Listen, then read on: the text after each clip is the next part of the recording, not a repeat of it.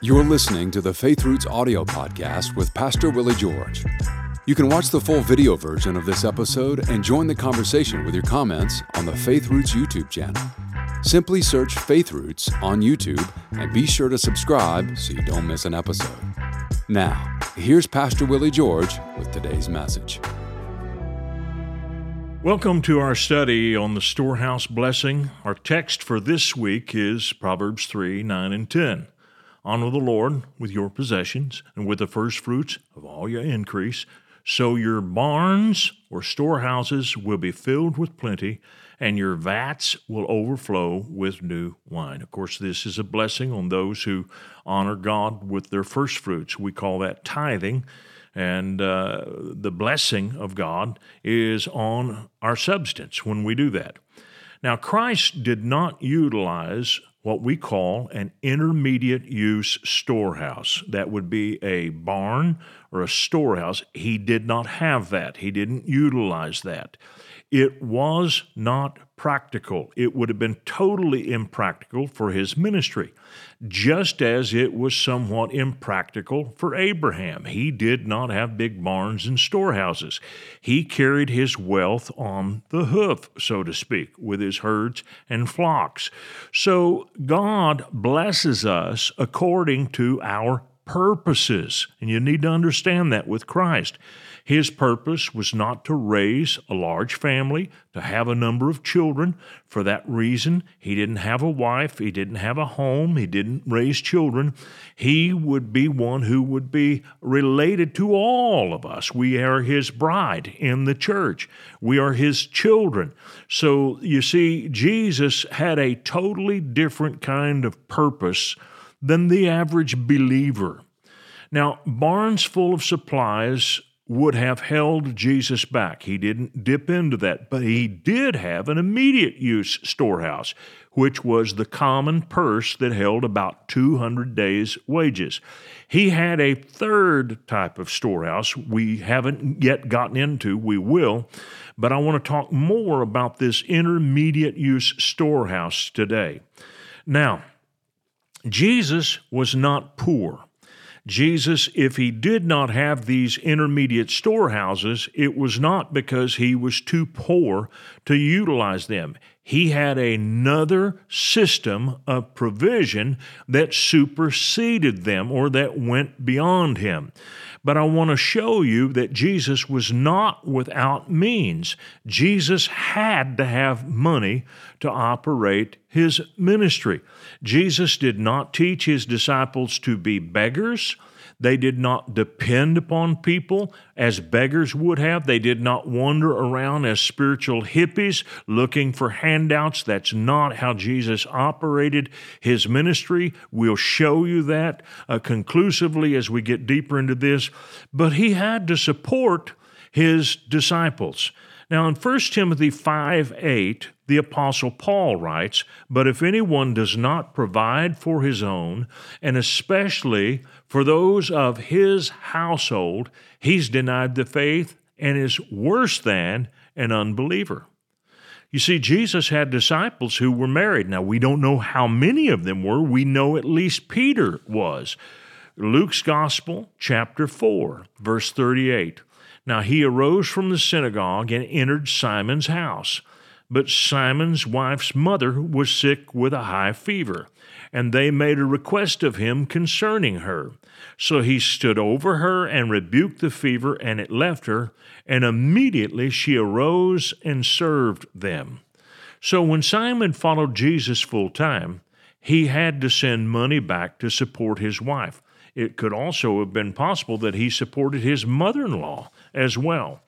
So Jesus was not a man without means. He did not have an intermediate storehouse. He never classed himself with the poor.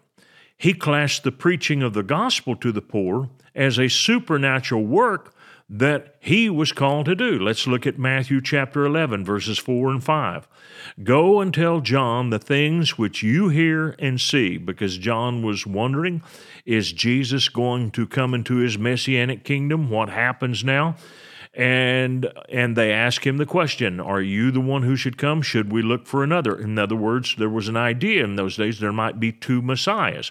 So Jesus sent back to John this message: the blind see, the lame walk. Now, very important. This is a prophecy from Isaiah. At least 3 times Isaiah said he would open the eyes of the blind, and that's only spoken of by the Messiah. In other words, there were no blind people healed in all of the Old Testament, even though there were lots of miracles.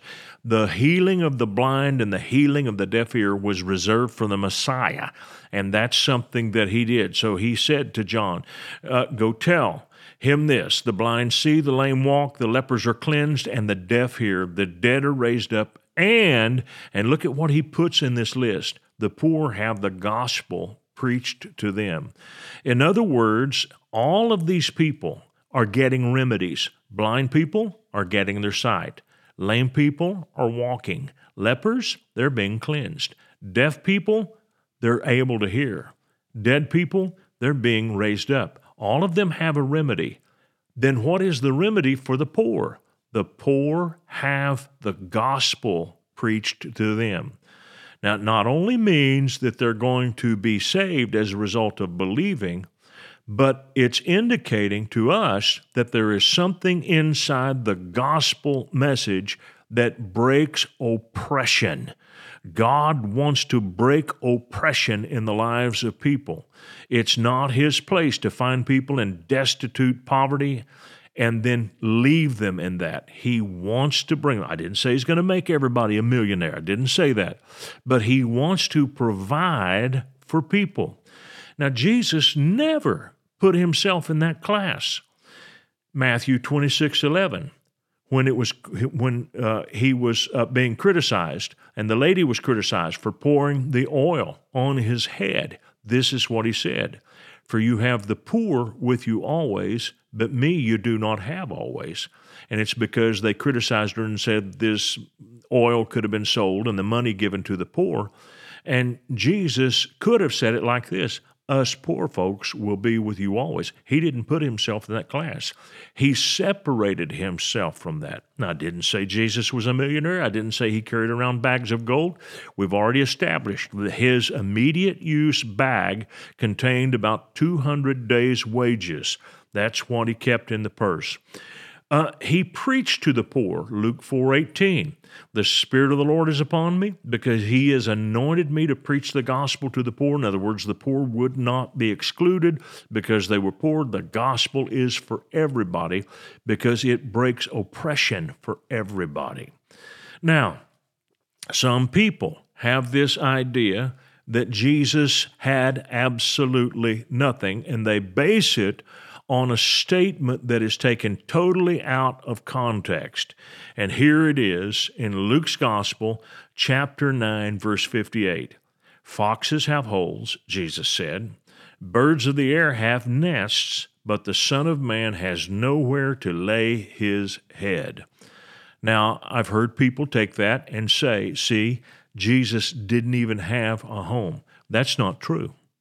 He had a home.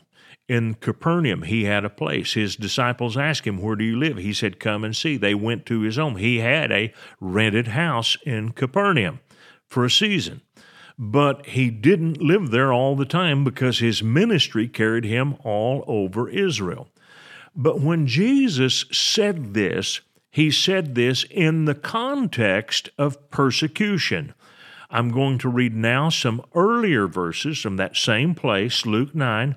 Here we're going to read 52 and 53, which come before 58. As they went, they entered a village of the Samaritans to prepare for Him. But they did not receive Him because His face was set for the journey to Jerusalem. In other words, these Samaritan villagers would not allow Jesus to stay. He was going to pay for it. They wouldn't even rent Him a room for the night. So He said, foxes have holes, birds of the air have nests, but the Son of Man has nowhere to lay His head. Why is that? Because He was intent on going to Jerusalem to die on the cross. They got wind of that. They were rivals with Jerusalem. They did not believe that salvation was of the Jews. Jesus had said that. They were opposed to that, and so they were fighting him for going to Jerusalem. In many cases, Jewish people didn't even travel through Samaria for that kind of reason because of the persecution that would have happened there and the rivalry that would have happened. So what we see here is the blessing of God does not eliminate persecution. The blessing of God does eliminate oppression. And what a lot of people look at in scriptures, they look at persecution and they equate it with oppression. That's not the case. God wants to deliver people from oppression. For that reason, Jesus preached the gospel to the poor. Now, he never one time told his apostles, if you follow me, you will never have any persecution. That's not the case. But he did want to take them out of oppression. But they were taken care of. They did not live without means. But it was not because they carried huge bags of money with them everywhere they went. There was a third type of storehouse that Jesus relied on and utilized extensively in his ministry. So he voluntarily gave up the intermediate use storehouse so that he could lean on the third type of storehouse. And we will study that in the lessons to come. And I'm telling you, it's important to understand how these three storehouses work. We'll pick up here tomorrow. I want to thank you for watching our podcast today. And if you really liked it, would you please give us a little thumbs up by clicking on that sign down below? And then I would encourage you to subscribe to our channel so you don't miss any of our future podcasts, because they're all going to be good. And if you would like to support us financially, either with a one-time gift or recurring gift, you can do that by clicking on the link below or going to myfaithroots.com. Thank you so much for watching this program. We hope this message has been a blessing to you. Ratings and reviews help us reach more people, so take a moment to leave a review on your podcast app and consider sharing an episode with a friend or family member that needs to be built up and encouraged in the Lord today. Thank you for listening.